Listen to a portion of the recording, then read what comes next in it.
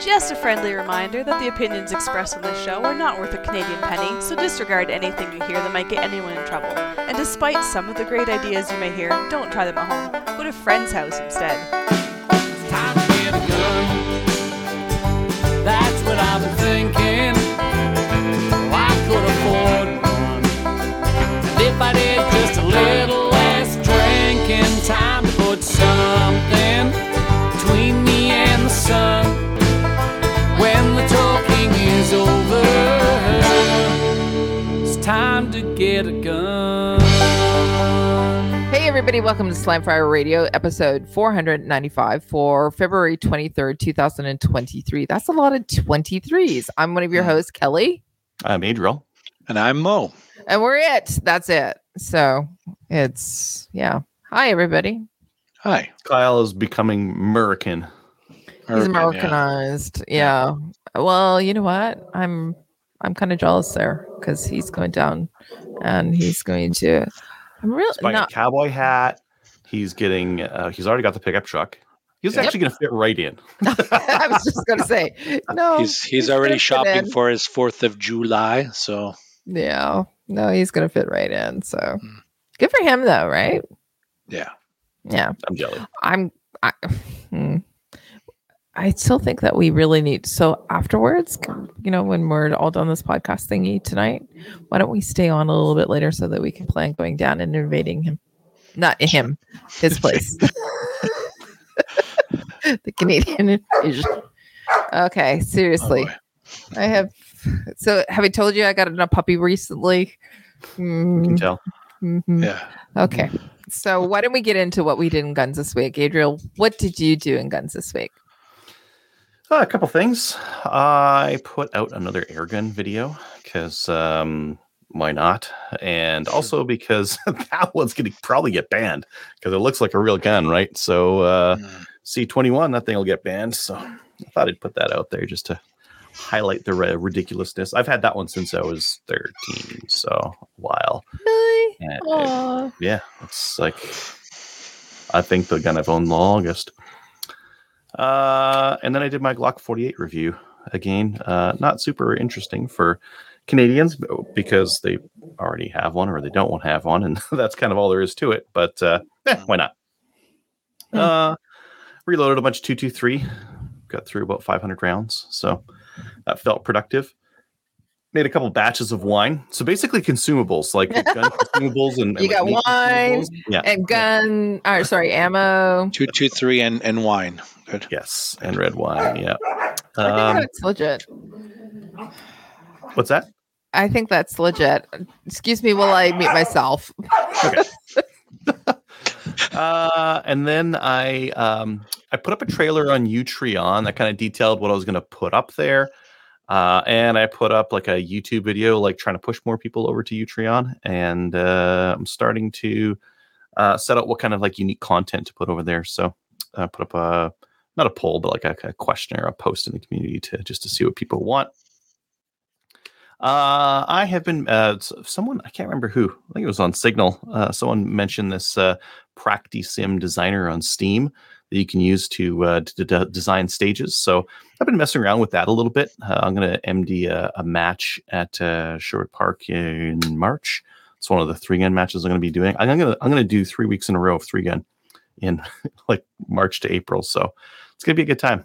And I'm just looking at like designing some of those stages. So I've already got a couple of, not a couple, I've got like 4 or 5 stages kind of drafted on paper, but getting them in computer software, it's so good because you can like proof so many things when you get it in 3D software. You can see what it's going to look like. You can get an idea as to the angles. And then when you share it with people, they get all those angles as well. So I don't know, I find the transposing of like the vision to the stage is just easier when people have like a printout that shows different angles and a 3D model of what the stage is supposed to look like. And it looks that PractiSim designer looks easier to use than SketchUp. SketchUp is like full 3D modeling, right? You can like go turn around and no, actually I'm going to build a house in this thing. Whereas this PractiSim thing is more limiting. I find with like SketchUp, I'm constantly putting my props into the ground, and I don't want them to go into the ground. Whereas this practice game is like, no, they can't go in the ground. They're always on top. So some basic like rules like that are handier for dummies like me. And then I've been arranging some Maple Seed events for Alberta. So I saw that. Nice. Getting a couple up. I got to put up some on the IIT Facebook page because I've got a couple that are like ironed out and ready to rock and roll. You're slacking. I am slacking. No, I'm kidding. Cold. It's so cold. I don't want to do anything right now. What's this software you speak of? I wonder if I can like screen share while I'm like doing it. That would be neat. You talked about this before. We've screened. Yeah. No, you should. Did I screen share the other one? I think so. I think so. Okay. Well, then maybe I don't need to screen share this one. I just tried launching in the background. Wait. This is going to be what people want to see. Let's go window. That thing. Yeah, there we go. Richard is pointing us at the right thing there. Okay. Oh. I can like move around. Cool. Yeah. I like it. Fault lines. I like it.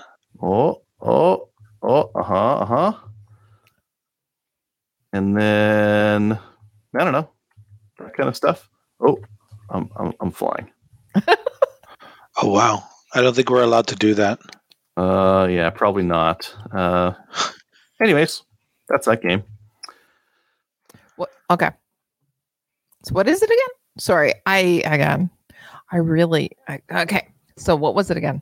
PractiSim Designer on Steam. It's a free game. Richard got the link to it. You can design a stage on it. It's an easy way to design a stage. Excellent. Long story short. Yeah. You didn't notice that I stepped away at all to let the dog out. Now I have to step away again to let the dog back in. Such is life with a puppy. But yeah, so I think I am going to. Richard says VR only. I was just playing it though. I was just playing it without the VR thing. Yeah, I got to do some more reloading. I have to reload 223 till the end of time because I'm saving money at it. Oh, that's one of the other things I did is I got an app for my phone that shows like the cost savings for ammo and like what the cost is to reload versus buy. And it's still worth it for 223. It just takes a lot of time. Maybe I'll go to Sherwood Park because there's more 9mm brass on the ground there. And because I need to brass goblin some 9mm brass. I need to like pick a bunch and then reload it. 223 I got plenty of. I don't want any more of that. But like 9mm I could get some more of. And then I'm also on the lookout for 6.5 Carcano dies, which I can't find them. They don't exist anywhere. Good luck with that. They like Lee makes them. They should be around somewhere. And then bullets too. It's all hard to find. The actual ammo you can find, like the reloaded ammo. Maybe I'll do that too. I'll take those things to the range and see if I can get them zeroed with that factory ammo that I've got with my nice tall, ugly JB Weld front sights. PractiSim Designer. Yes, that's the app. It's not an app. It's a computer program. You don't want to do that with your phone. Mo, how about you? I am now the proud new member of the Cornwall Handgun Club. No way. Are you really? Way. That's so awesome. a couple weeks ago, they had posted on their website that they had opened up membership to 50 new members. They do that once in a while. It's kind of tough to get in, from what I know. Yeah, it's a good little club though. Yeah, and so I applied. I sent everything in. And I just found out this week that I got in, so I'm really thrilled. It's about an hour from my house, so it's convenient that way. It's an IPSC club, but it's not in Quebec. Yeah, it's not in Quebec. But I can get a permit. I can get like an ATT to go regularly there, so that'll be good instead of applying for one every time. Yeah, like I said, it's an hour from my home. IPSC club. You can do action shooting there. I have friends. My friends Lisa and Louie are members there. Yeah. Jen, that's been on the show, is a member there.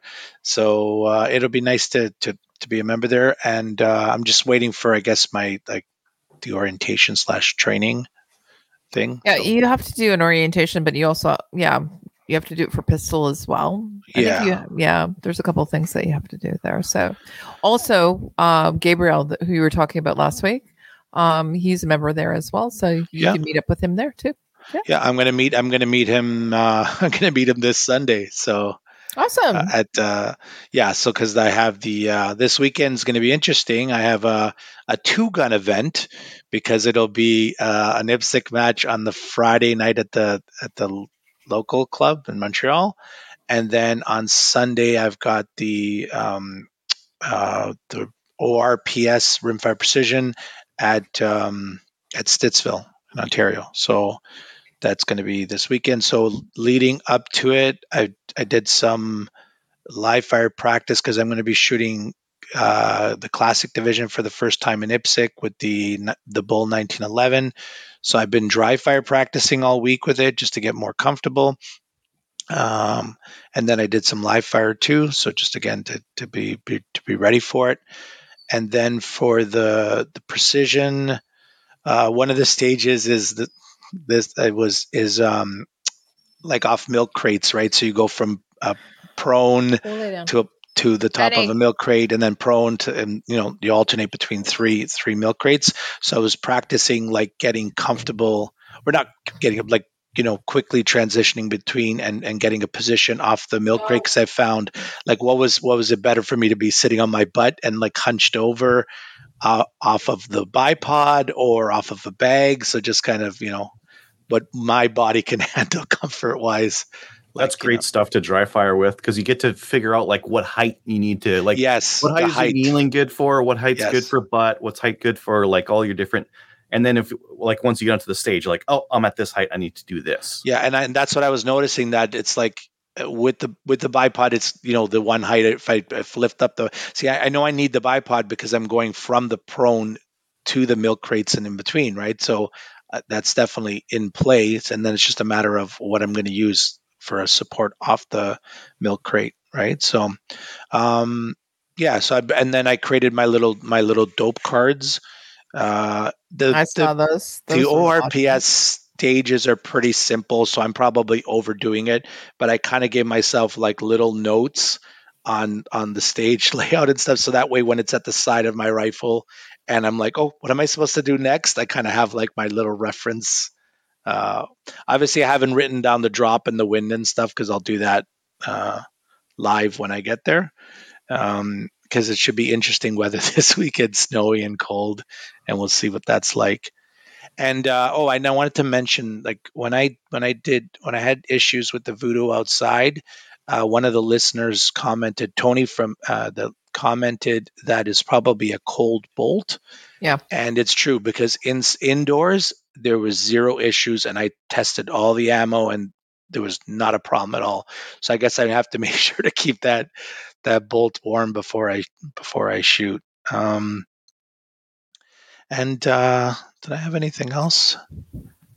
No, I think that's it. Yeah, I'm just looking forward to the weekend. So I'm going to see how it goes on Sunday. Like, it's a different sport for me. It's like IPSC in a way, but different again. So IPSC, but different, because it's done with a rifle, and it's done on steel targets, and it's totally and I'm very like, I don't have a lot of rifle shooting experience. So it's something I want to get better at, working with a scope and stuff, like getting comfortable behind the scope. And as Adriel mentioned about the positions, and like, getting my eye on the eyepiece and actually seeing what I'm supposed to be seeing and stuff. Target acquisition, I'm a little nervous about that, like finding the targets off in the distance. Now these are short distances, like, I mean, it's ORPS is max 100, right? But still still out at Stittsville. I do know that they were it's 100 or closer, but they'll also, for bonus points, you can shoot out to, I think it's 250 or 300. I don't think I'm going to be getting those bonus points then. No. I can't remember. I have to think about it now. That's it for me. How about you, Kelly? I had a very busy 2 weeks. I wasn't on last week, so it was a good show, by the way. Last week I listened to it, so it was a good one. Good show. Well, thank you for listening. Well, you're welcome. So I did the She Shoots season 2 podcast episode. I think it was actually number 14. It was with Sandra Honor, who is the president of the ISSF, so the Shooting Sports Federation. Sorry, if I have to leave, it's because my dog is chewing on the cord to my computer. So it was fantastic, and we're looking forward to next month. Next month is the International Women's Day, so we're going to be holding a ladies' day. We're going to be doing it at the Stittsville Range on March 11th. We're going to be doing that with the Carleton University QSIF. So I'm going to be there. So if you would like to come meet me, as well as some of the other ladies who are part of the industry as well, come out to the Stittsville Range on March 11th. It's a ladies' day. So I think I put it on our social media. So go and do that. The other thing that I've been doing is also maple seed. I've booked a bunch of maple seeds, and as they are confirmed, we'll continue to add them to our calendar as well. But not only that, this weekend we have an IBC. IBC is our instructor boot camp. We're going to be doing that on Saturday. As part of that, I wish that we had some really cold weather, and it's a winter seed that we're going to be having on Sunday, just as part of our practice. First ever in Canada, we're going to be having a winter seed. So guess what? It's all my fault that that Ontario now has really more cold weather and a bunch of snow. So you're welcome. The other thing that I did was at last Sunday at FRPC, which is my local range, I went and helped facilitate or do the RSO course for our club. So our club has a specific course that they've developed for RSOs for the club themselves. And we brought in 13 new people as RSOs for our club, so which is fantastic. So I did that with Henri Cardinal, who is one of our executive, he's going to be retiring, and so he asked Kelly Kincaid and I to actually deliver it, and so we're going to be taking it over. So we did that as well. And the other thing that I also did was I signed up for a pheasant hunt. So ladies only pheasant hunt. There's actually 2 pheasant hunts that are going to be happening. There's a co-ed one and there's a ladies only one that's going to be happening on March 26th. So I'm going to be doing the ladies only pheasant hunt. And it's going to be fantastic. I'm just excited to actually be doing that with Kelly Kincaid.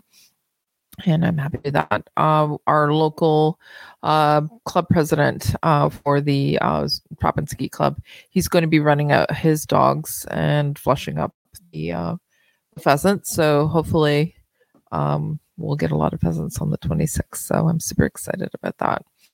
And I think that's that. Oh no. So last time I was on the show, we had a lot of listeners. They've been, our listeners are some of the most fantastic people ever. They've been sending me links and then keeping an eye on, because they said Aguila, the ammo that I was looking for specifically, the high velocity, super extra 40 grain. They've been sending me links for it, and apparently it looks like we're now getting it back into Canada, and people are because everybody in the dog has it now. So I was able to find it at SFRC, and they have it at a really good price. Not only that, I get a discount at SFRC too. So you know what? That's where I'm getting it from. So I just wanted to say thank you to all of the listeners who sent me links and have been looking out for me. So I wanted to say thank you to them. And that's about it. So, yeah. Why don't we get into upcoming events? So we have March 4th and 5th, Edmonton Capital Region. Who put this in? Because there's very little information about it, so I have no idea. So Adriel. I'm assuming because it's Edmonton, it's a gun show. So it's a gun show. Okay. It's at Stony Plain, March 4th and 5th. They do it at that. I don't know. Stony Plain's not that big. Drive around, you'll find it. It's like kind of on the west side. Just drive around. It's a tiny town. You can drive through the whole thing in like 5 minutes. Right. Okay. Excellent. All right. I already talked about the International Women's Day. What about Chaz? I know this is you as well, Adriel, because it's not Mo or I. So I need to talk about this. It's a shooting range. Chaz is a shooting range. Stop it. The 3-gun match. There's 3 spots left for the March 18th match. So if you wanted to join us for March 18th to shoot some 3-gun, there's 3 spots left. It's on Practice Score. Perfect. I'm surprised there's actually 3 spots left. What's that It's about? March. It's going to be cold. It's going to be I know, terrible. gonna be Either it's going to be cold or it's going even worse. It could be like warm and slushy and like slippery, and it's possible. Anything's possible in spring. It is, especially in Alberta. I was hoping, no, I did wish for it to be below 0 this weekend. Again, I apologize, everybody. I brought the bad weather. What's the Sunridge stuff on April 29th? It's an event I found. Okay. Oh no, someone emailed in about it. Sunridge Gun Show on April 29th. Admission is $10. Kids under 12 are free. Go there and say hi to Pete. Okay. Where's Sunridge, by the way? Gun show. Also a drive around location. Somewhere in your area. I don't know. It's not Alberta.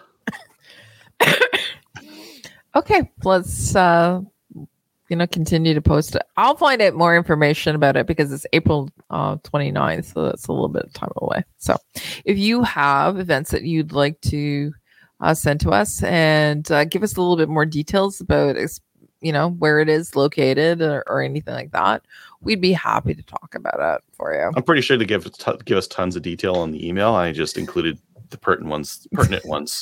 The pertinent information. Pertinent. That is all. Thank you, Adriel.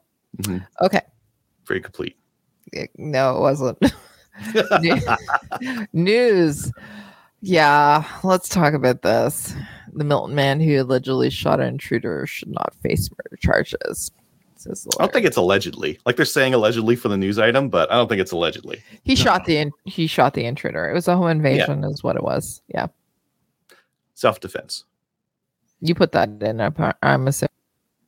Yeah, I put it in there. I mean, I put the article. I put the article there, but Ian Runkle did a pretty good deep dive into it. And long story short, like there's not really a lot of information that was in the release, so we're not able to see like was this a good reason to lay a charge, or was there like no good reason to lay a charge, and it's just Canadian police being dickbag Canadian police and laying a charge out of laziness, very much out of laziness, which is what they've done in the past. Oh, you shot someone in clear self-defense? It might be a charge. I don't know. We're going to charge you, right? Yeah, let's let the prosecution deal with that. I don't want to get in trouble for not charging you, so I'll just charge you, and the prosecutors can deal with this BS. Which is that's kind of the MO for Canada. Like in comparison to the States, where in an instance like this, they'd be like, "Good job, done." There'd be nothing else to talk about. Yeah, so it's kind of without any additional context, it seems really silly that they're moving forward with this charge. Seems like a waste of time. Seems like I don't know what the judicial wait times are like in the Milton area, but out here in Alberta, it's very long to like wait for a court case. I'd imagine it's the same out there. So why put spurious charge cases in front of the courts when there's no reason to? There's like tons of like better cases to bring to the court. Why deal with, I don't know, he shot someone, so maybe murder? Yeah.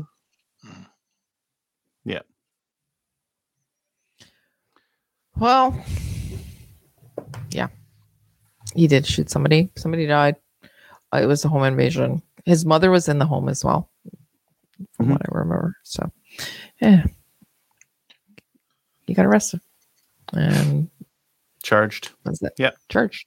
The other people had guns too. There was like multiple of them, 4 or 5. They had guns. They were like doing stuff. It was like, a home. It was a home invasion. It was. Yeah. And he shot somebody, and somebody died. So, okay. Big loss. I'm not at big loss. I'm not at. No. Yeah. All right. CCFR legal donations. Okay. Sorry. The CCFR legal donations, the CCFR legal challenge is happening right now. So the dates have been set. Everybody knows about this. So April 11th to the 20th, which is creeping up quite quickly. The CCFR, as well as the rest of Canada will be heard in Ottawa. So what we would like you to do is go over to the CCFR, click on the donate page and donate to them so that they can help us keep our guns as well. If you actually are not a member of the CCFR, become a member as well, because the more members that they have or can show that there is in Canada, that also does a lot for actually showing our politicians who actually supports legal firearms ownership as well. So go over there and become a member. Go and donate. You can also donate by sending an EMT to finance at firearmsrights.ca as well. So every little bit will help. So there's I recently had a look, and there's a bunch of clubs and organizations that are also donating to it as well. I think it's really important for us to actually continue to support those who support us as well. So yeah. New gun stuff. Let's it's brought to you by Bullseye North. You need a new boomstick. Bullseye North is Canada's shooting superstore and a proud supporter of the CCFR, with a wide selection of guns and top trending gear for any shooter. Free shipping for orders over $200. Some exclusions apply, like ammo.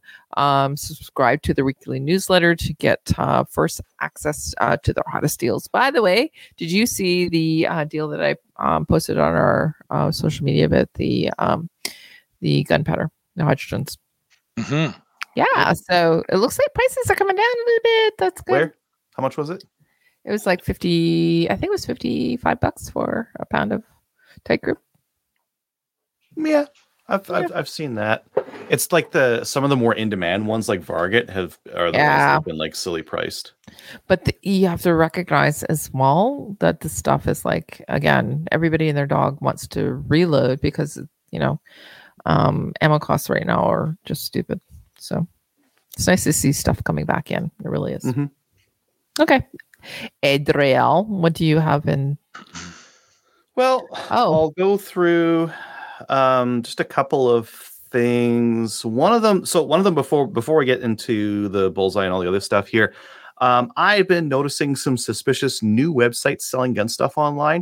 Me too. If you're looking for primers or you're looking for stuff and you find a weird website that you've never heard of before that's selling primers for like old prices, that shit's a scam. Do it. Yeah. That shit's really? a scam. They will steal your credit card. I just ordered a Glock 43 yesterday off a site. Does that mean I'm not going to be getting it? Or what?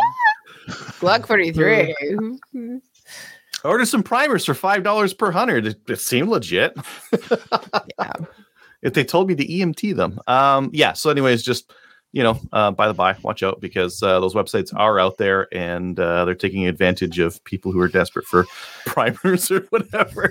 Yeah. Or guns and that kind of stuff. And then the next couple is just there's a couple of guns that are new to the market that are starting to get reviewed. The people are starting to handle them. They're starting to put posts on CGN and on Reddit. The first one is the Lockhart Tactical Raven 9. This is a 9mm PCC. Taylor in Calgary got one. He's like an avid IPSC shooter and a very good IPSC shooter. Yeah. And what he was showing looks really good. He weighed the bolt and it was over 1.5 pounds, which is good. So like what some of the other PCCs have been running really lightweight bolts. The Ruger gets away with it because they have a sliding tungsten dead blow tungsten weight. So they get away with some space wizardry going on there. But everyone else is running like really lightweight bolts, like FX9s and that kind of thing. And it's terrible for reliability because it violently extracts that 9mm case. That's why you can't run aluminum in a lot of them, because it rips the cases in half as it extracts them, because the bolt's like way too light. Anyways, the Raven 9, the bolt weight looked good. The reliability looked good. That is looking pretty interesting, but very few out there in the wild. The next one that I saw was the BCL Siberian. Some reviews coming in on that. They were mixed. The disassembly is a bit weird. So to get the gas system, you have to pull the gas block off, which is a pain in the ass. You wouldn't have to do it very often, maybe every 1,000 or 2,000 rounds, if that. But it's still a pain in the ass taking the handguard off and the gas block off just to get the gas piston and all that kind of stuff out. Yeah. Some people are having some really good reliability. The accuracy that I've been seeing has been very good, right around like 1 to 2 MOA, which again, this is a semi-automatic rifle. Fantastic. And I did see one post on Reddit where the guy was seeing some short stroking out of it. So it wasn't quite getting all the way back before it was starting to go forward again. So mixed reviews on that, but it's like Gen 1 rifle. You're going to have those kind of teething issues. So hopefully they resolve those and get it good, because they do look very cool. They do, yeah. Let's do this guy over here. Bullseye has got their hottest deals up. So Hornady ammo is 15% off, or minimum of 5% off of some of their other stuff. 10% off magazines, 25% off when you buy in bulk for the 45 ACP. So if you're looking for that USA Ready, is this the steel case stuff? I thought their USA Ready was steel case. Anyways, inexpensive ammo. They've got a whole pile of it. That looks like brass. They got a whole bunch of different stuff, as well as snap camps and that kind of thing. Getting on to some of the other things here. This one's exciting. Prophet River has 410. Pin drop. Now the downside is it's $30 a box. But they have it, and like really, okay, $30 a box. Okay, granted, 12 gauge is like $13-14 a box right now. So maybe that's not that bad. And keep those shells and reload them. And you can reload, yeah. So Prophet River has right now, they have 45 boxes of this stuff. I can't imagine it's going to last very long. No. But, if you're looking for some 410, that's where you can get it. Where you can. Okay. Inner Surplus has the Zastava M70 Mauser in 9.3 by 62. Yugoslavian. It's a Yugo rifle. It's Mauser. They made Mausers. They made the M48s. This is like a big one. 9.3 by 62. Nice big. They had, I wonder if they have any of the surplus rifles left. They had some of these in 9.3 by 62. It's a big honker. It's like a 33 cal or something like that in like a full size rifle. I thought they were cool, but you can't like this one you probably could have put an easily put a scope on it, but the older surplus ones you couldn't. Yeah, that one's drilled and tapped on the top there for it. Perfect. Anywho, that looks cool. If you're looking for cheap, probably non-corrosive ammo, Cabela's has the Norinco 7.62 by 39 red box stuff for $10. $10 a box at 20, so 50 cents around for non-corrosive. And just to give people an idea, like I've seen a lot of corrosive ammo that's just in crates going for that price, non-commercial, more surplus style. So that is a pretty good price. Hey, before you click on that and go over to Cabela's, go through our link and then you can, yes, the link. Yeah. Oh yeah. Because we like you to save money, but we like us to get money if you save money. That's the way it is. Cabela's is get a little sugar off the top, right? Yeah. You know. Iron Guns, I can't imagine the shotgun's very good, but and I have never heard of Dickinson before. Iron Guns has this crazy pump action shotgun, the Dickinson XX2T pump action shotgun, 18.5-inch barrel, 12 gauge. It's a 5+1 pistol grip stock. It's made in Turkey. It's 125 US. Was that like $150 Canadian? 200. 200? Yeah, 200 ish. One more X, and I would have been interested. It's got removable chokes. Does it come with removable chokes? Blah blah blah blah blah. It doesn't say. Combat sights, optics rail for putting on an optic. Yeah, right. Why would you put one of those on there? I have no idea because it's $150 shotgun. That's 125 US. That's pretty cheap. Pretty cheap. Yeah. Yeah. Oh, you know what I was looking at? Western Metal has 6.5 Carcano full length dies. And I think I can get away with just using like a 6.5 Creedmoor to seat the bullet. Like, who cares what I use to seat the bullet? But they've got the full length die. So I was just looking at what else I could get from there to get the free shipping. I don't think they're going to give me free shipping for small primers. And I don't think I'm going to make any money by reloading my 223 with primers that cost that much. Nope. These are the small bench rests. This is the style that's been available for quite a bit more than regular. So I was just browsing to see what else they had for deals to try to see what else to get. But if I get the full length die, just need to find some bullets now. Why don't we get into our main topic? Hey, everybody. Our main topic tonight is sporting rifle and hunting. I can't even talk. Hunting rifle competitions. And we have a special guest on tonight. His name is Jay. Jay, thanks for coming on tonight and talking to us about this. Thanks for having me. I really appreciate it. Now, Jay and I know each other. Jay is from the Huronia Gun Club, and he reached out to me recently. Well, it was last year, let's be honest, and said, hey, would you be interested in coming up to Huronia and doing a maple seed? So I said, sure, why not? And I went up there, and before the show, I was just telling Jay that I thought that his gun club has some of the best shooters I've ever seen, and a bunch of really, well, let's say they're characters. But also, as I said, there are some of the best shooters that I've ever seen. And one of the reasons is because they actually take their shooting very seriously. But they also add that humor to it as well. They do a lot of practicing, a lot of competitions in that as well. So I thought it was one of the best shoots that I've ever attended for a maple seed. Not only that, Jay, what was your score for your rifleman? 246, I think. Yeah. It was Adriel, you have some competition. That's hot. Yeah. So, but as we have had some conversations as well, Jay and I, but he's also heavily involved in other competitions as well. He specifically the sporting rifles, and I thought it was super interesting that he's been doing this. But not only that, I thought it'd be great to have him on because of the fact that not a lot of people know about the sporting rifle and hunting rifle competition, and it's something that's been around Canada for quite a long time, and it is something that I think can be an excellent opportunity to people to excel at and then take themselves to the next level, whether it's shooting for Canada on an international stage as well. But it is something that I think that more people need to hear about as well. So thanks for coming on again, Jay. But why don't we actually tell people, I've just given you everybody almost like your whole entire biography, but why don't you tell everybody a little bit about yourself, like how long you've been shooting, where you're located in that as well.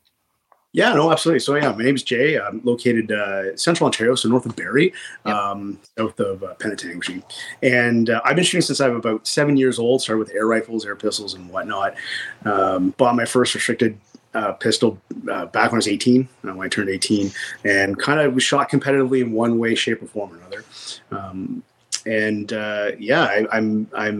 also have a career that kind of surrounded firearms and kind of increasingly so surrounded firearms and training and the use of. So they've been a big part of my life, and got into this sport called sporting rifle that oddly enough I didn't hear about until early last year, and got into it and got really bit by the bug.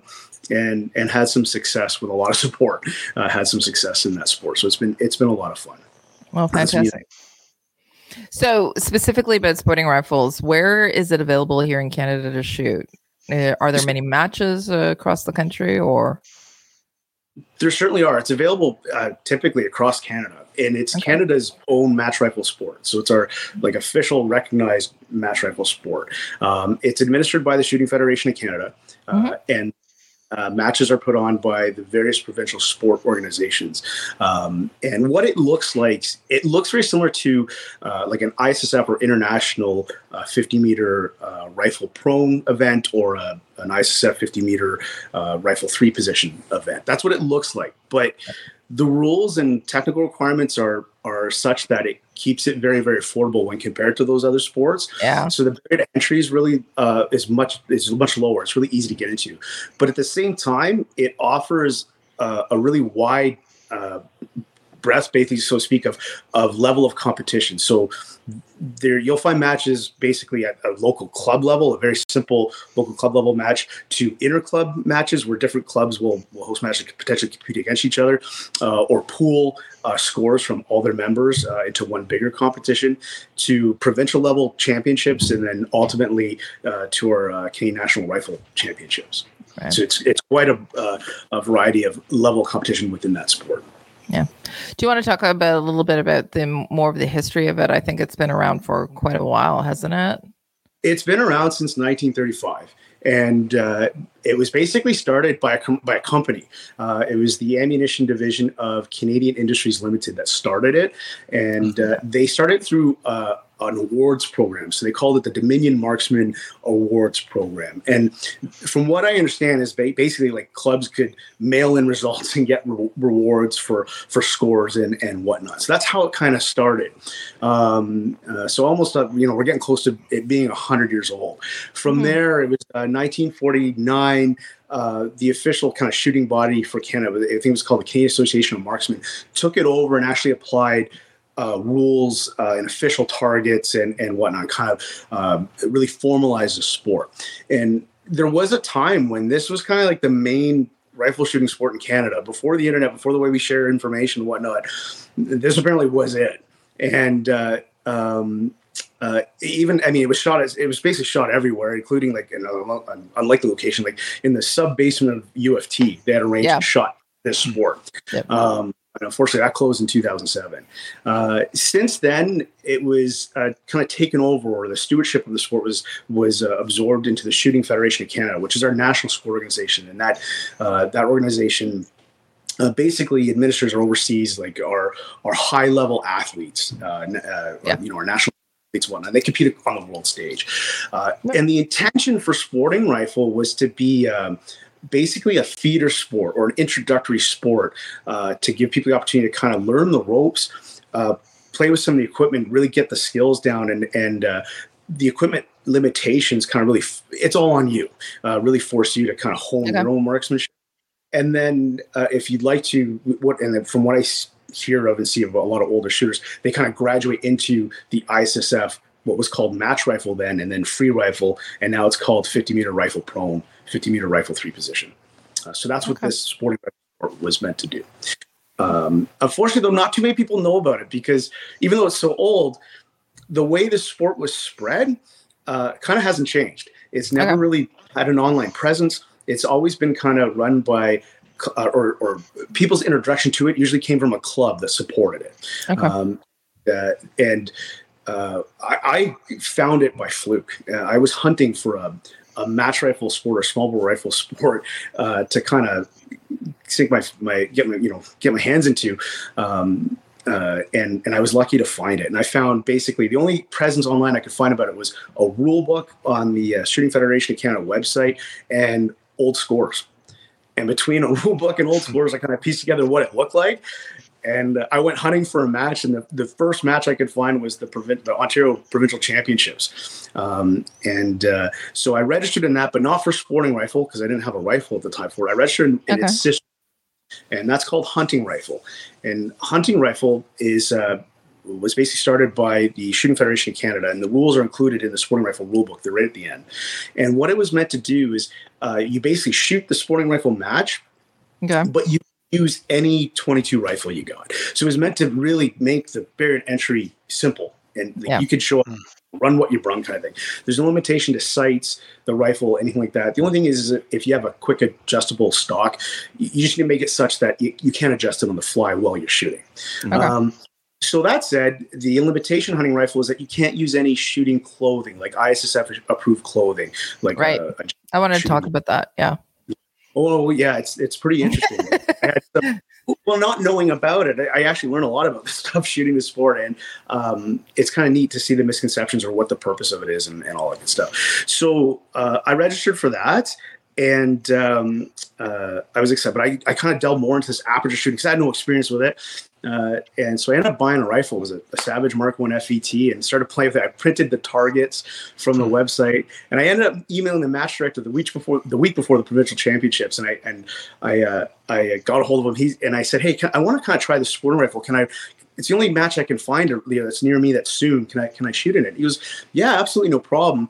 He says, here's the thing though, one consideration. At the championship level, we usually like people start, maybe at a club level, because at the provincial championship level, you're not shooting at a paper anymore for sporting rifle. You're shooting at the ISIS of the Olympic electronic target. So if you hit that, you're kind of on the hook for a few $1,000 for this thing. Oh wow! He says, how about this? Shoot some groups at 50 meters, take a picture of it, send it to me, and let's see where you're at. so I did that. I took a picture of it, and I thought I was doing awesome because I'm hitting the aiming dot of the target in a second. So I'm hitting the black aiming dot, no problem. I got this. This is great. And I emailed to him. He goes, okay, yeah, that'll do. So yeah, you're registered. So I show up at this thing wearing a golf shirt and slacks, and I got the Savage Mark 1 FET, and sure enough, come dead last. Absolutely dead last, but I had a great time.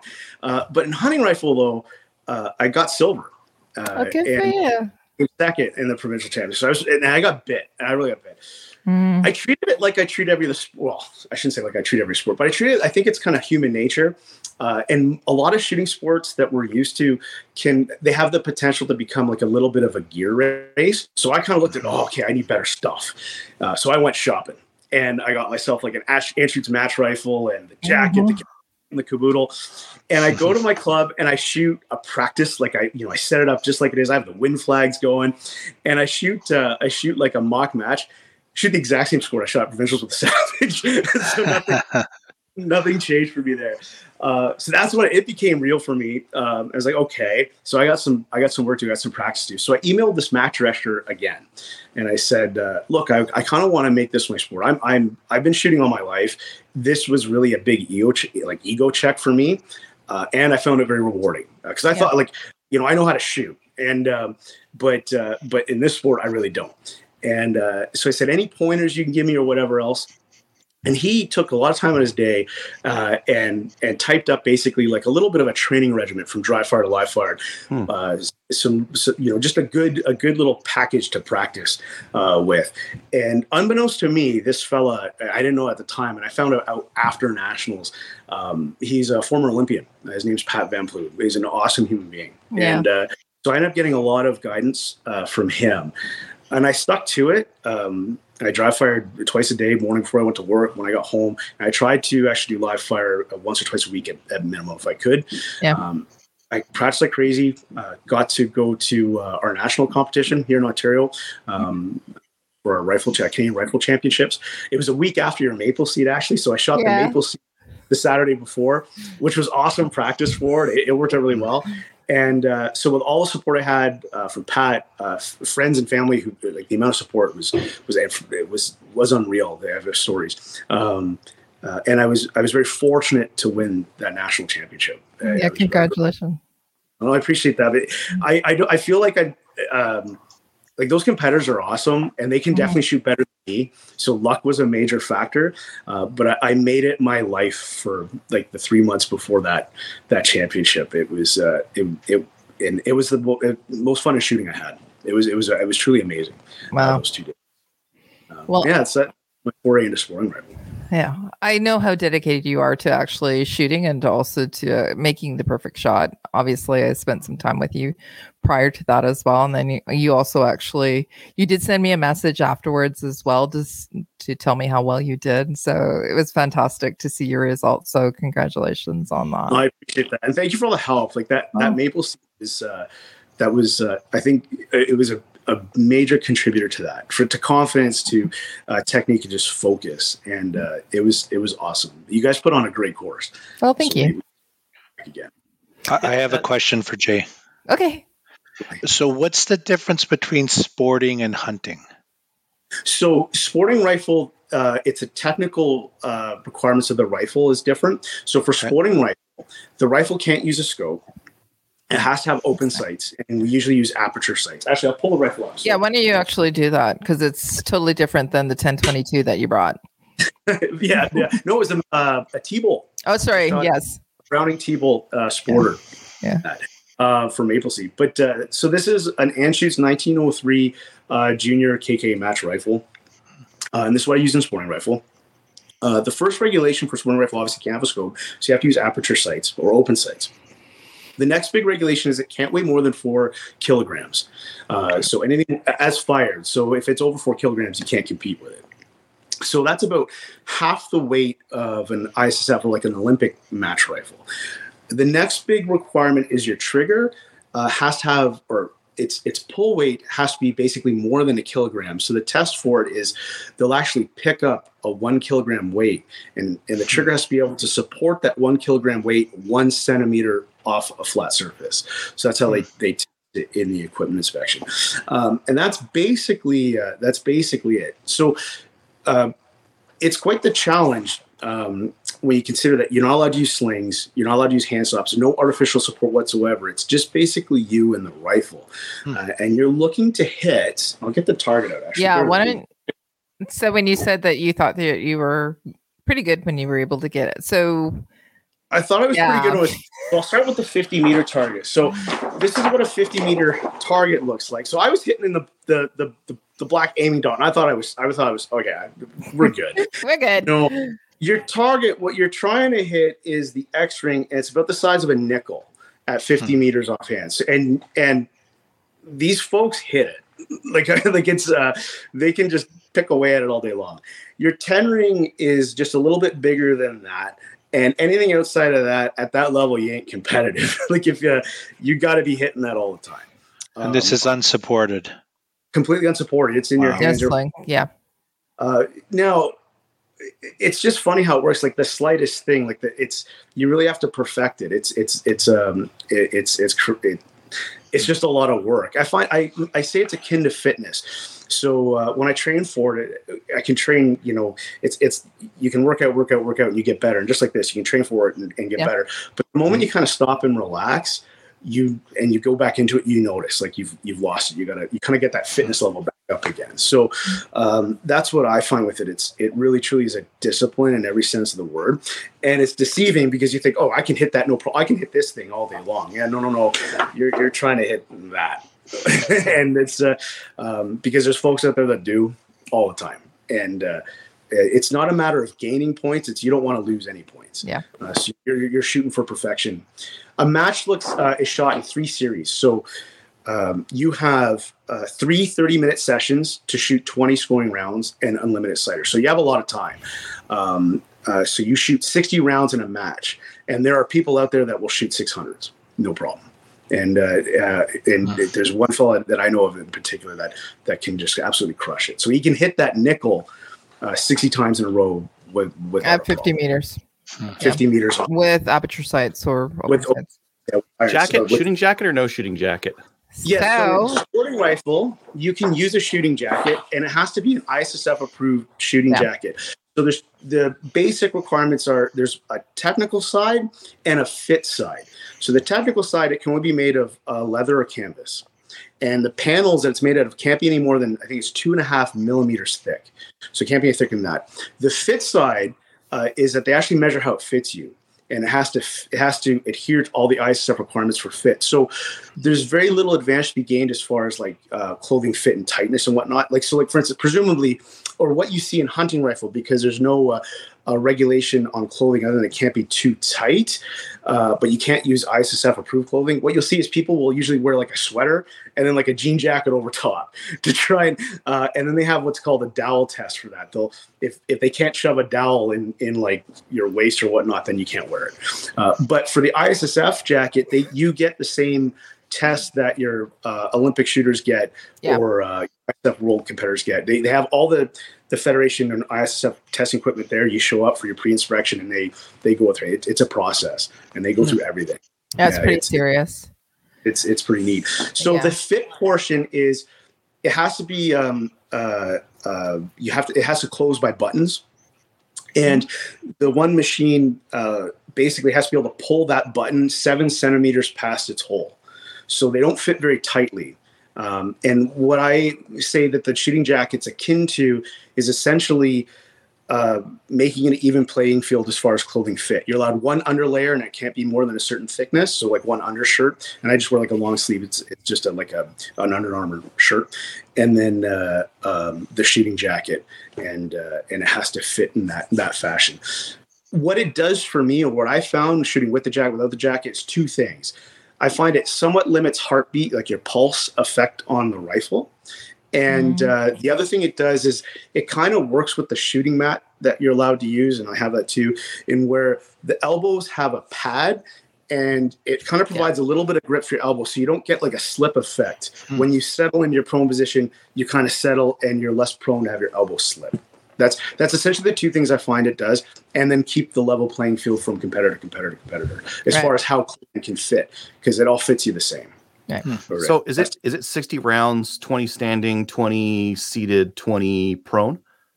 So there's two different competitions for sporting rifle. You have sporting rifle prone and sporting rifle 3 position. For sporting rifle prone, it's 60 rounds prone, shot in 20 round series. So you'll shoot 20 rounds within a 30-minute time limit with unlimited sighters, and then it's typically 5 to 8 minutes between series, and then you'll go again. 30 minutes for 20 scoring rounds and unlimited sighters, and then again 30 minutes for 20 scoring rounds and unlimited sighters. Now, at the provincial and national championship level, because you're shooting on the electric targets, your sighters have to occur at the beginning. Once you switch to the match, so like when the competition starts, your electron target will be set to sighters. So you can sit there, you can spend as much time as you want shooting sighters. The moment you hit the match button and you flip over to the match side, you can't go back to the sighters. Every shot you fire then on are scoring rounds. If it's a lower level match where you're shooting the paper target like I just had, you can go back and forth between your sighters and scoring rounds as much as you like. They don't regulate that. For the 3 position side, it's the same 3 series of 20 rounds each, except the first one will be prone in 30 minutes. Okay. The second one will be standing, 20 rounds standing in 30 minutes with unlimited sighters. And the third will be 20 rounds kneeling in 30 minutes with unlimited sighters. And that's what you're kneeling. Got it. Yeah. So prone, standing, then kneeling. And it's a tough one to hit that nickel standing is hard at 50 meters with wind. Yeah. So where were you shooting at your match at? I know, but people who are listening don't know. Both the provincial championships and our national championships were shot at the Pan Am range in Cookstown, Ontario. And that was built, I think, was it 2015 or before, for the Pan Am Games. And it's has 2 big advantages. Has a really big 50-meter rifle range for match rifle, which is great. And then it has a massive air rifle range upstairs. I don't know if you got to, I hope you got to see that. It's pretty cool. I did. That's pretty nifty. Yeah. It's quite, So that's usually where it's held. So these matches, is it always at an ISSF range, or can you shoot it at, are there matches at other ranges as well? That's the beauty of this. You can shoot this anywhere. So the provincial championships, at least in Ontario, are shot there. In other provinces, their provincial championships, they shoot them anywhere. And obviously our national championships are shot at the Pan Am range. But club level matches, they're shot on just a normal range. And what we have is 20-yard targets for indoor ranges and club level matches. I guess they settled on 20 yards, thinking that most ranges have about 20 yards to work with. Yeah. At minimum. So then you have your 20-yard target, and that looks like this guy. There's your 20-yard target. Tiny. And it's tiny. Yeah, it's tiny. And I don't know if you can see it, but your X ring is just less than the diameter of a 22 bullet. So that's you're trying to hit something that's, say, it's 3/4 basically diameter of a 22 bullet. That's what you're trying to hit. And that's done in both prone and 3 position as well. But that's your 20-yard paper target. See, matches are held everywhere, and that's the series I'm shooting right now is an indoor series. And it's actually, you'd laugh. I have a harder time at 20 yards on that target than I do at 50 meters. No, I'm not. And I'm not surprised by that, actually. And it was a natural point of aim, because with every shot you fire, you have to completely reset and set up on a new bullseye, and it's a challenge. And the other thing too with the indoor competition I'm doing right now is that it's a monthly series, or it's a series that spans several months. So it was almost easier to have like the big deadline and to dedicate yourself to train and get ready. And then after that, kind of relax. And then, okay, I got this little indoor thing coming up, I'll go shoot it. Without that kind of pre-preparation practice and then that ongoing kind of commitment, it's tough. Like it's, and there's shooters that are really, they get after it. They really do. It's hard. It's demanding that way, but it's really rewarding. Your progress is measurable to the nth degree. Actually this indoor match, it's called the LSBAs. It's the Lakeshore Small Bore Association set of matches. It starts like in November and it goes till March. And okay. What I really liked about it, although my scores aren't as high as I wanted, and I've made a few mistakes, it was the best learning experience. I'm actually happy the way it's turned out, because without it going this way, I wouldn't have learned what I learned. And I'm going to be all the better for it. So what did you learn? Okay, so two big things. One, what I just said, like it was definitely a big reminder of my approach to the sport, is that you have to have the commitment to training at that level. You don't have to have it at the club level. You make it fun, and at the end of the day, it's a recreational sport from the club level to the national level. Like no one's getting paid to do this. This is for fun and for your own enjoyment. But it was just a good reminder that ongoing, treat it like you would treat fitness. And secondly, that natural point of aim thing was really important. And lastly, mistakes, how to handle when things go wrong. So I had it where I double bullseye. Yeah. And it totally kind of locked me up. Like it was a really big mess up. I shouldn't have double shot it. And I completely forgot the rule book. And under the stress and pressure and whatnot, I kind of kept shooting, and I kind of cheated myself out of some points. Where one fellow who runs a match, he's been like a bit of a mentor and a coach to me, was like, no, man, like remember the rule book. If you do double shoot a target, you can print 2 scoring rounds on one bullseye. That's in the rule book. You just shouldn't have printed a round on the next bullseye. You should have skipped it. So it's just keeping your head under pressure. And when things go wrong, that was really important. And then I had another experience where things were kind of going wrong with me because I didn't keep up my dry fire, and I felt like I handled it really well. Where I was like, no, this isn't going the way I want it to. So I stopped what I was doing and I completely reset. Kind of treated everything like a polish. Like I rebuilt the position, rebuilt everything, and treated it like a checklist. And I went back to sighters and I found it again. And I just think like it was a great experience of, okay, you got to keep a cool head under pressure. Don't let it get to you, and just go right back to the beginning and start over. And it worked really well that way. So without this going wrong, I wouldn't have had those little lessons. And they're just good. They're good reminders. So yeah, it's the mental piece. It's 90% of the game. You have the skill. I actually know you have the skill because I've seen you shoot, but it's the mental piece. As long as you have that. Yeah. What else do you want to tell us about specifically about sporting and hunting rifle competitions? I think it needs to be said, and I think it's really, really important. Maybe 2 things. First, and really, really importantly, the female representation of the sport is pretty cool. We have ladies that are just shooting lights out, and you really need to see it. It's awesome.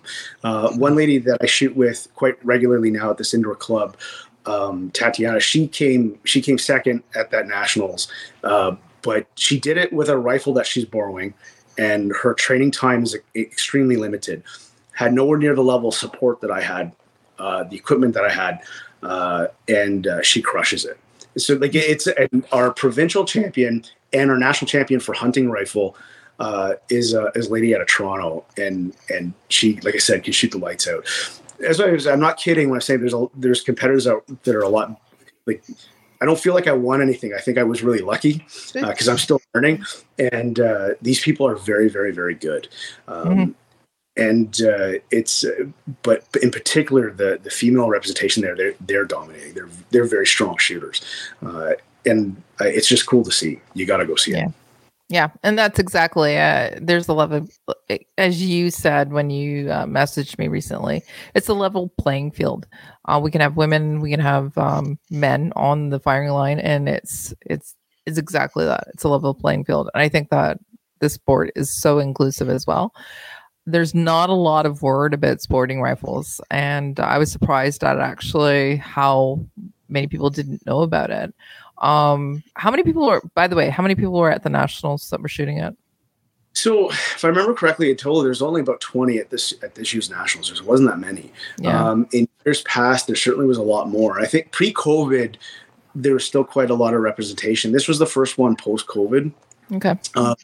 So it didn't look like the numbers were the representation was quite there as usually. Your mainstay shooters were there, the ones that typically go and shoot it, but you just the same level number. Usually, I have a photo in there. You could normally expect double that, but and then in the LSBAs, oh boy, I want to say there's like in the current little indoor thing that I'm shooting now, which is it's small. Yeah, and I think they got to be close to somewhere between 40 and 60 shooters, somewhere in that. And that's just like an inter-club thing that they're doing. So it has the potential to be certainly bigger. Yeah. But what I'm finding is that it just hasn't, it just has no presence, no online presence. So, and I've kind of asked the rifle chair, or I've spoken to the rifle chair about it, in that, it's not like I've been involved in firearms all my life, and I only found out about this early last year. So I said that I asked respectfully if we could just do something to increase the presence. It has nothing to do with me or anyone else or whatnot. Just show the sport. Yeah. And kind of right now it's kind of a, if you build it, they will come kind of thing. The matches are there, the events are there, all stuff there, but just no one really knows that they're there. So it's just more or less get the word out. The other thing too is it's really cool because it's not a gear race, or in the same sense that we might associate it to other sports. Like, for instance, like Tatiana, who came second in nationals, and she's a way better shooter than I am. Like, she deserved it way more than I did. I was lucky, and that's the only way I can say. But she did it with a rifle that's typically $400 to $500. Okay. She did it with no other equipment, so no shooting jacket. She did it with a rifle and a mat. And with a rifle that she can't even train with and practice with, and she crushed it. So it's you can be competitive with this sport or in this sport with a very simple rifle. There's very little advantage or the other than maybe a little bit of fit and adjustability. But besides that, so for someone who does other precision sports like ORPS, CRPS, if you want to get good at your positional shooting and all those fundamentals, this is your game. And I wouldn't shy away from doing both, because you would absolutely improve without a doubt. Yeah. What does a range need to run one of these things? It sounds like it's run like relay style, where you got a whole bunch of people shooting on a line, right? Do they just like roll in whenever they want to, or do you all start them at like the exact same time? So you just have to have one time stopwatch. You can do it any way you want, but you're probably best to do it at one start time, simply because like you put up all your targets. All you need is 20 yards, a mat, and a spotting scope, and your rifle. That's all you really need to run one at your club, and obviously the target. So buy the target pack, and you're good to go. And you can run a sporting rifle match at your club. Basically, have everyone on the firing line. So call them to the firing line.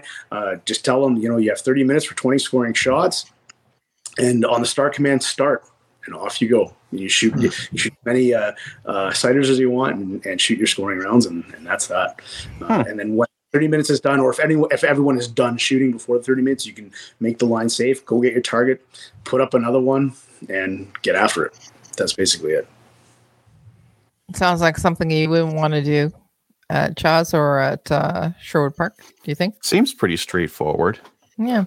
You could even, especially as an introductory thing, I would say try one series, or pare it down. Instead of 30 minutes for 20 scoring shots, do 15 minutes and 10, and let people try it and just see feel it out for what it is and the challenges and whatnot, and measure how you do. Like I said, shooting can be fun. Like, it doesn't have to be all official. Go enjoy yourself. You don't necessarily even need to. The Shooting Federation might not like me for this, but you can go to their website and they have the link that says buy targets. You go to that link, find the 20-yard and 50-meter sporting rifle targets. They have a PDF of the target that you can download. And what you can do at home is download PDF, print it, but select actual size. And what you'll get is then the 8.5 by 11 section of the target. And you'll get, like, say, 4 bullseyes out of this one, and you'll get 1 out of the 50-meter one. Print those off. It'll be the exact same, like the bullseye will be the exact right size, and shoot it. Check it out and see how you do.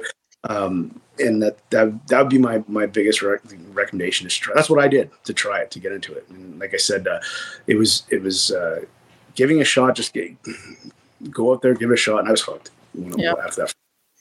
So, is your suggestion for somebody who is actually interested by what you're saying? Is it to the progression that you took?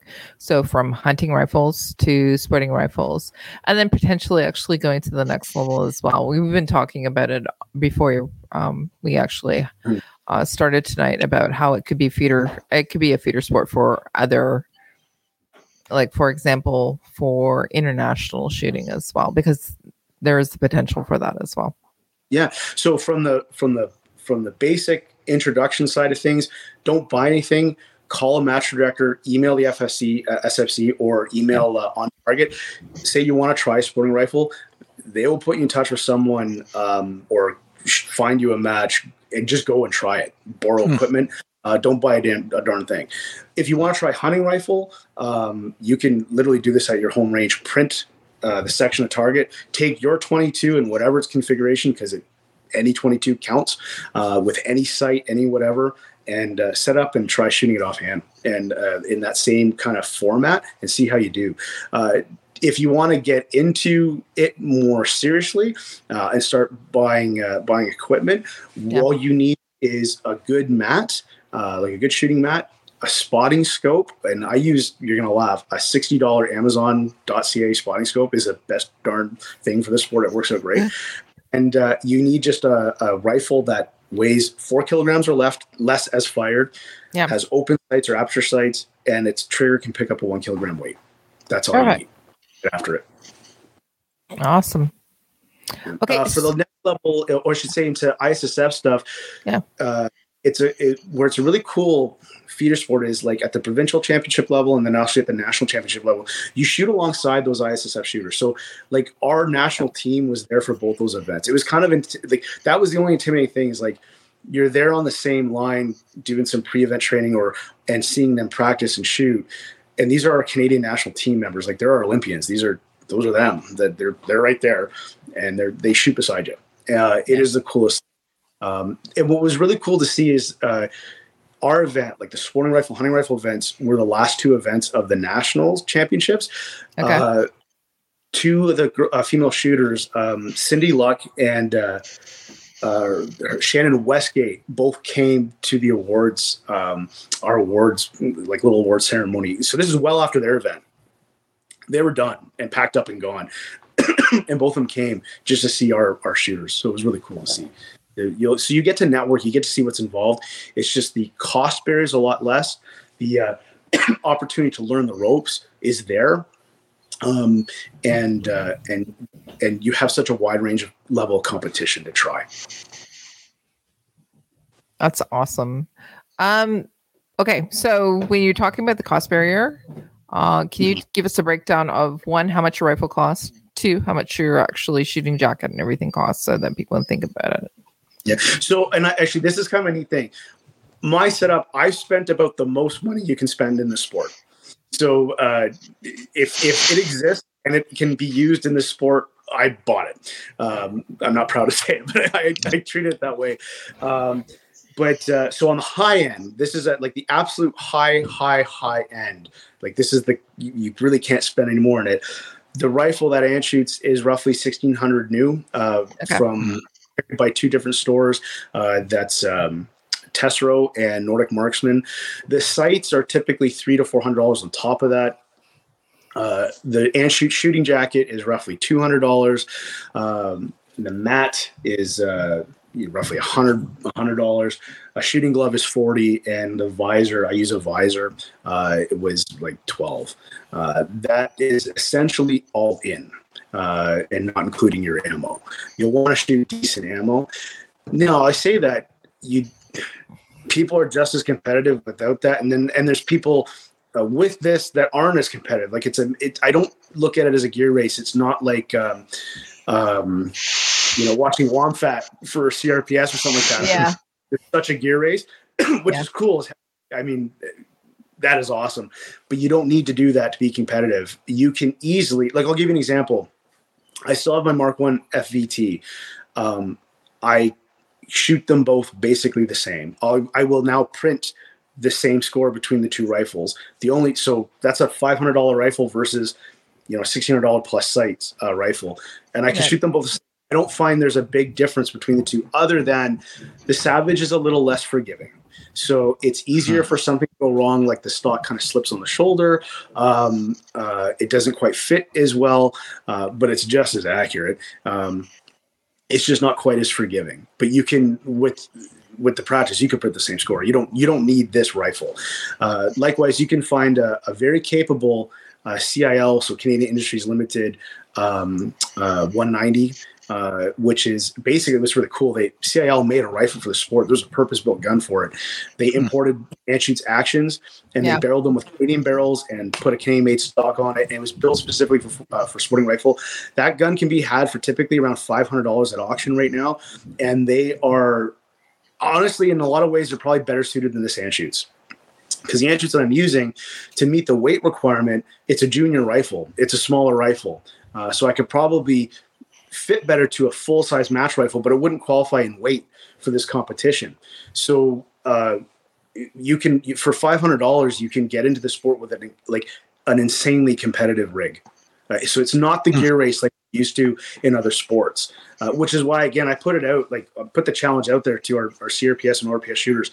Try getting, if you can, get into this. You will get better. Like, it's for that position, offhand shooting. It's the deepest dive into the fundamentals I've ever taken.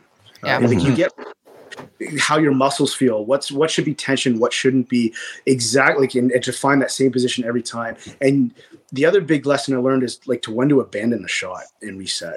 That's a huge piece of it. So there's a lot of learning there, and it's more akin to work like fitness work. It isn't the same entertainment, but the rewards, the personal rewards, just like fitness stuff is, it's amazing. It's like no one wants to go and do a CrossFit workout, but when you're done, it feels awesome. If I can put it, this is kind of the same category as that. That's kind of the thing. It's really rewarding in that sense. Perfect.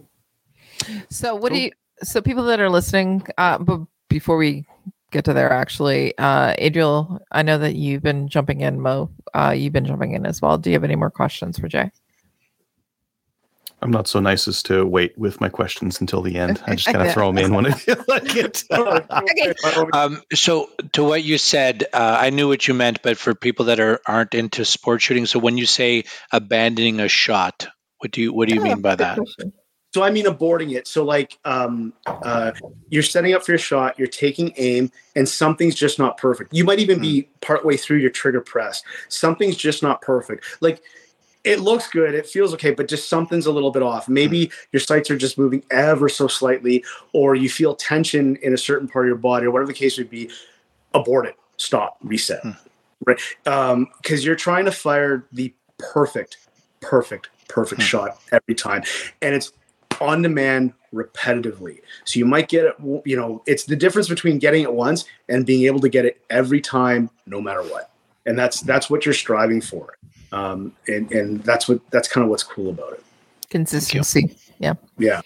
Not dropping those points. So do you want to tell people about where I'm going to be sharing the information that you sent to us. You wrote about it, but do you want to tell us a little bit about you?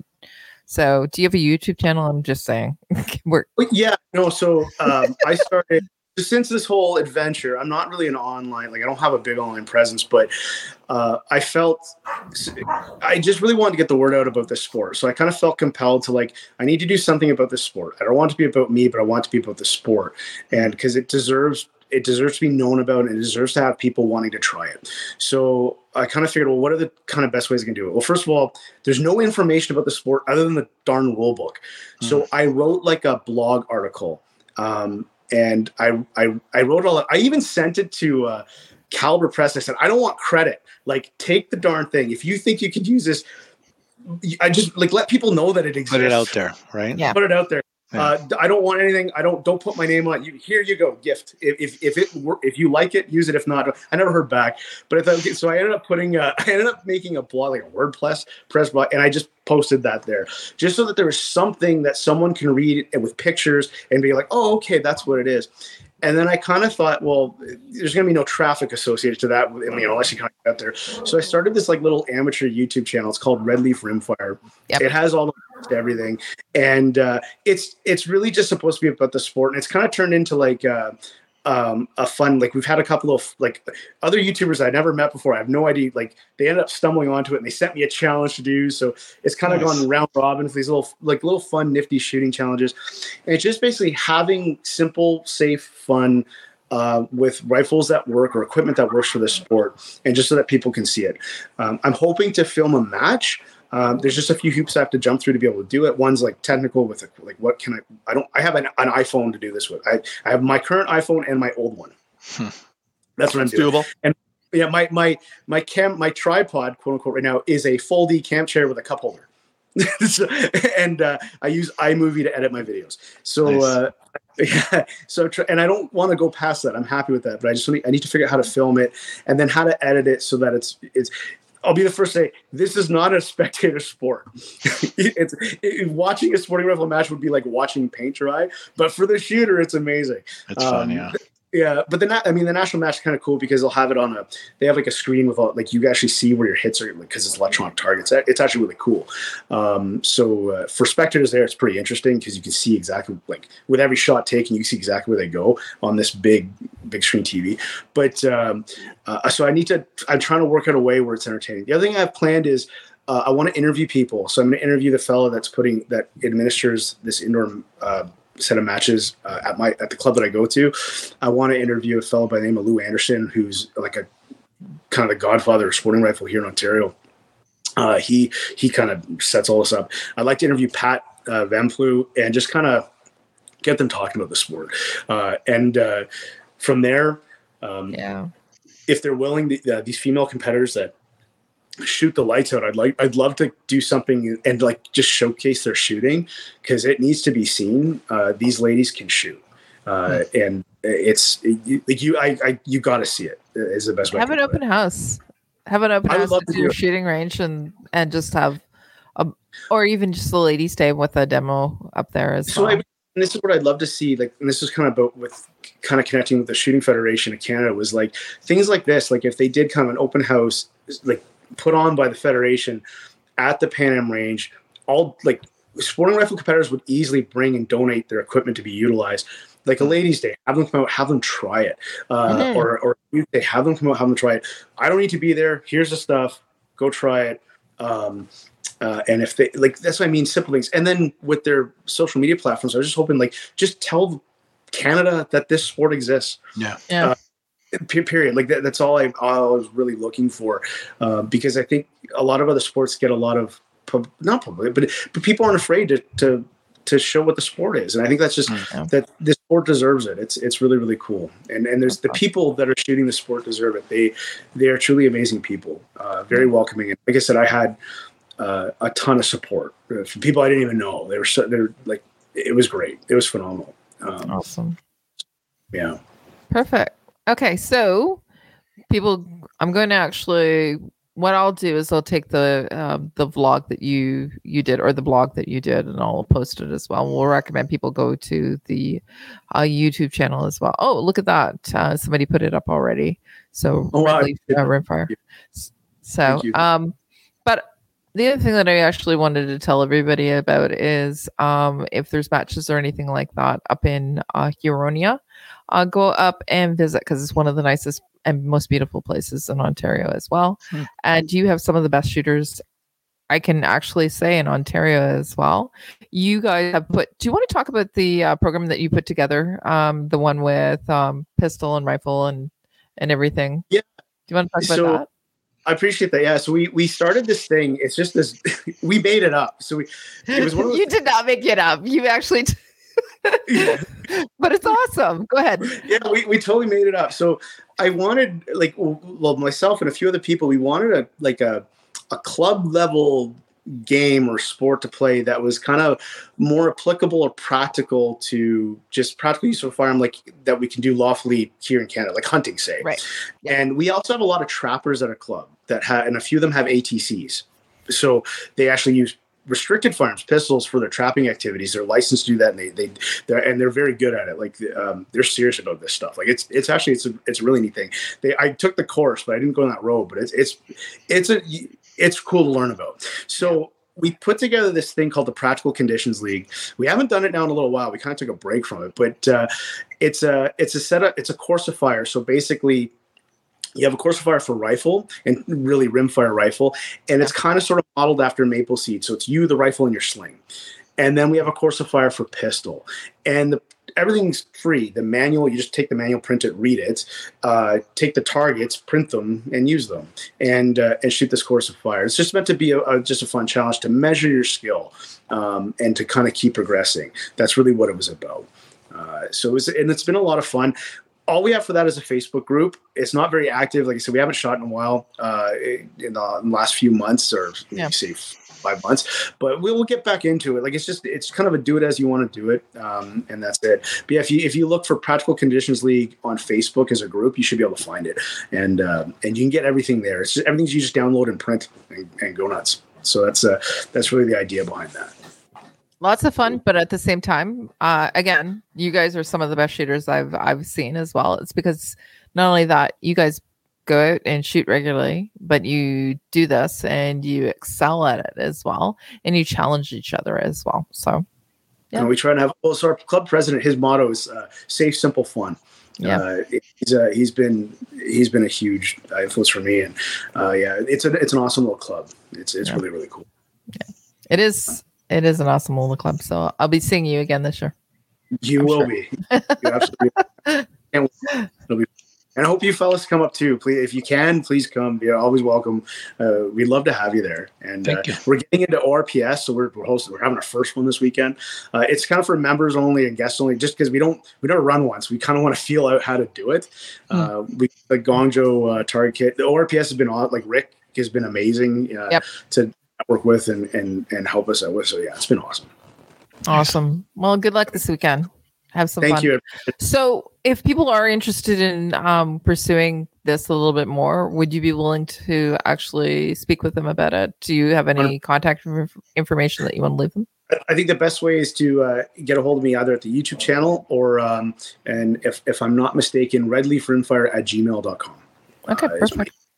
Email handle there. So for that channel, so reach out to me and I will do my best to absolutely help you out. Other options are the Shooting Federation of Canada website. They'll have a list of the different provincial sport organizations. So for your province, and reach out to someone there, and they will get you shooting. Perfect. Thanks so much again for coming on tonight, Jay. I really, really appreciate it. Thank you. I really appreciate it. Jay. And great to meet you, Mo. Good to see you again there, Adriel. And meeting you. Yeah, good to see you. Thanks again to Jay and for coming on tonight and talking to us about sporting rifles and the hunting rifle competition. And I think that I'm going to be seeing him this summer as well. So we'll see how that works. How he's doing with that. So, and people should check it out. We need more sport shooting. It's been around for forever and a day. So. A lot. I've never heard of it before. Like, is it really popular out there? Oh yeah, never heard of it. Sporting rifle, Canada's sporting rifle. No. Oh. I think that is really interesting. So I'm going to post the blog that he wrote and put it on our page because I think that again, CIL put it out, right? They started it. So, and just to show how it's progressed as well. I think it can be a feeder sport for our higher level shooters as well. So I think that more people should really know about it, and then also actually how we can actually capitalize on it so that we can actually take our shooting sports to the next level as well. So, yeah. All right, let's get into listener feedback. Anything on the Facebookies? And I think a lot of people have been chatting, but Mike says never heard of it either. So maybe it just hasn't made it out to Alberta. Or maybe it did, but the clubs that were shooting it don't shoot it anymore. So I know the clubs that are here. So when I asked specifically if it has to be an ISSF a club, because we have some here in Ontario and we have some in Quebec. And I also know that there's some in Alberta as well. So I'm sure that they actually shoot it, but I'm not sure about how many clubs that are non-ISSF clubs actually shoot it. So yeah, it'd be interesting. I think that, check it out, Adriel, and see if it be something that, Chaz or Sherwood Park can run. Because I think that you would actually really enjoy it. I run Maple Seeds. I can fill up my whole year with just Maple Seeds. Oh, I will. That too. I know that too. So yeah. This is someone else's torch to carry. Well, apparently it sounds easy though. So yeah. I don't think it's easy. I think that it's actually putting on the event sounds easy. Oh yeah. It's a relay event. If you're going to do that 3 position, it sounds like you could put some targets out at your 20 meters. Yep. Get a relay of 8-10 people on the line. Hit a timer, let them all shoot and do their thing. Get them back up. Get them out there. Like that. That part should be fairly easy. Paper targets. This does not sound like an equipment intensive match to run. To shoot, maybe, but to run, nah. Easy. 1 timer, 1 stopwatch. Stapler. Perfect. Stapler, yeah. Coffee. Okay. All right. We do not have any emails, but if you would like to email us, we would love to read your emails. Go to slamfireradio@gmail.com and send us your emails. Okay, Adriel, you said that you have some YouTube stuff, so why don't you take it away with that? We're going live, yeah. Going live. On the Trevor shows off his new ATRS Modern Sporter. Someone had commented, "Is the Modern Sporter worth $4,500 nowadays? Curious if I should rush out and buy this. Thanks." They're FRT probed, right? Yeah, I was just going to say. We reviewed that last week, or was it the week before? Of a gray area. Well, this was 3 days ago. Area legally. Okay. I'm just replying. If you guys tell me stuff, I'll just reply as you guys say. Next one's on the Gersan testing and review. The owner's manual says you're supposed to have a break-in period of at least 40 rounds using 1290 foot per second loads that are 1 1/8 minimum. Then after that, once it's broken, a lighter load should cycle just fine, as many other video reviews have shown. My manual said no such thing. So maybe this is like something that maybe they had 2 different manuals out there. There's a second manual. Well, maybe like an older one that said that, because mine didn't. I don't think I have it handy here anywhere. Probably threw it out. Normally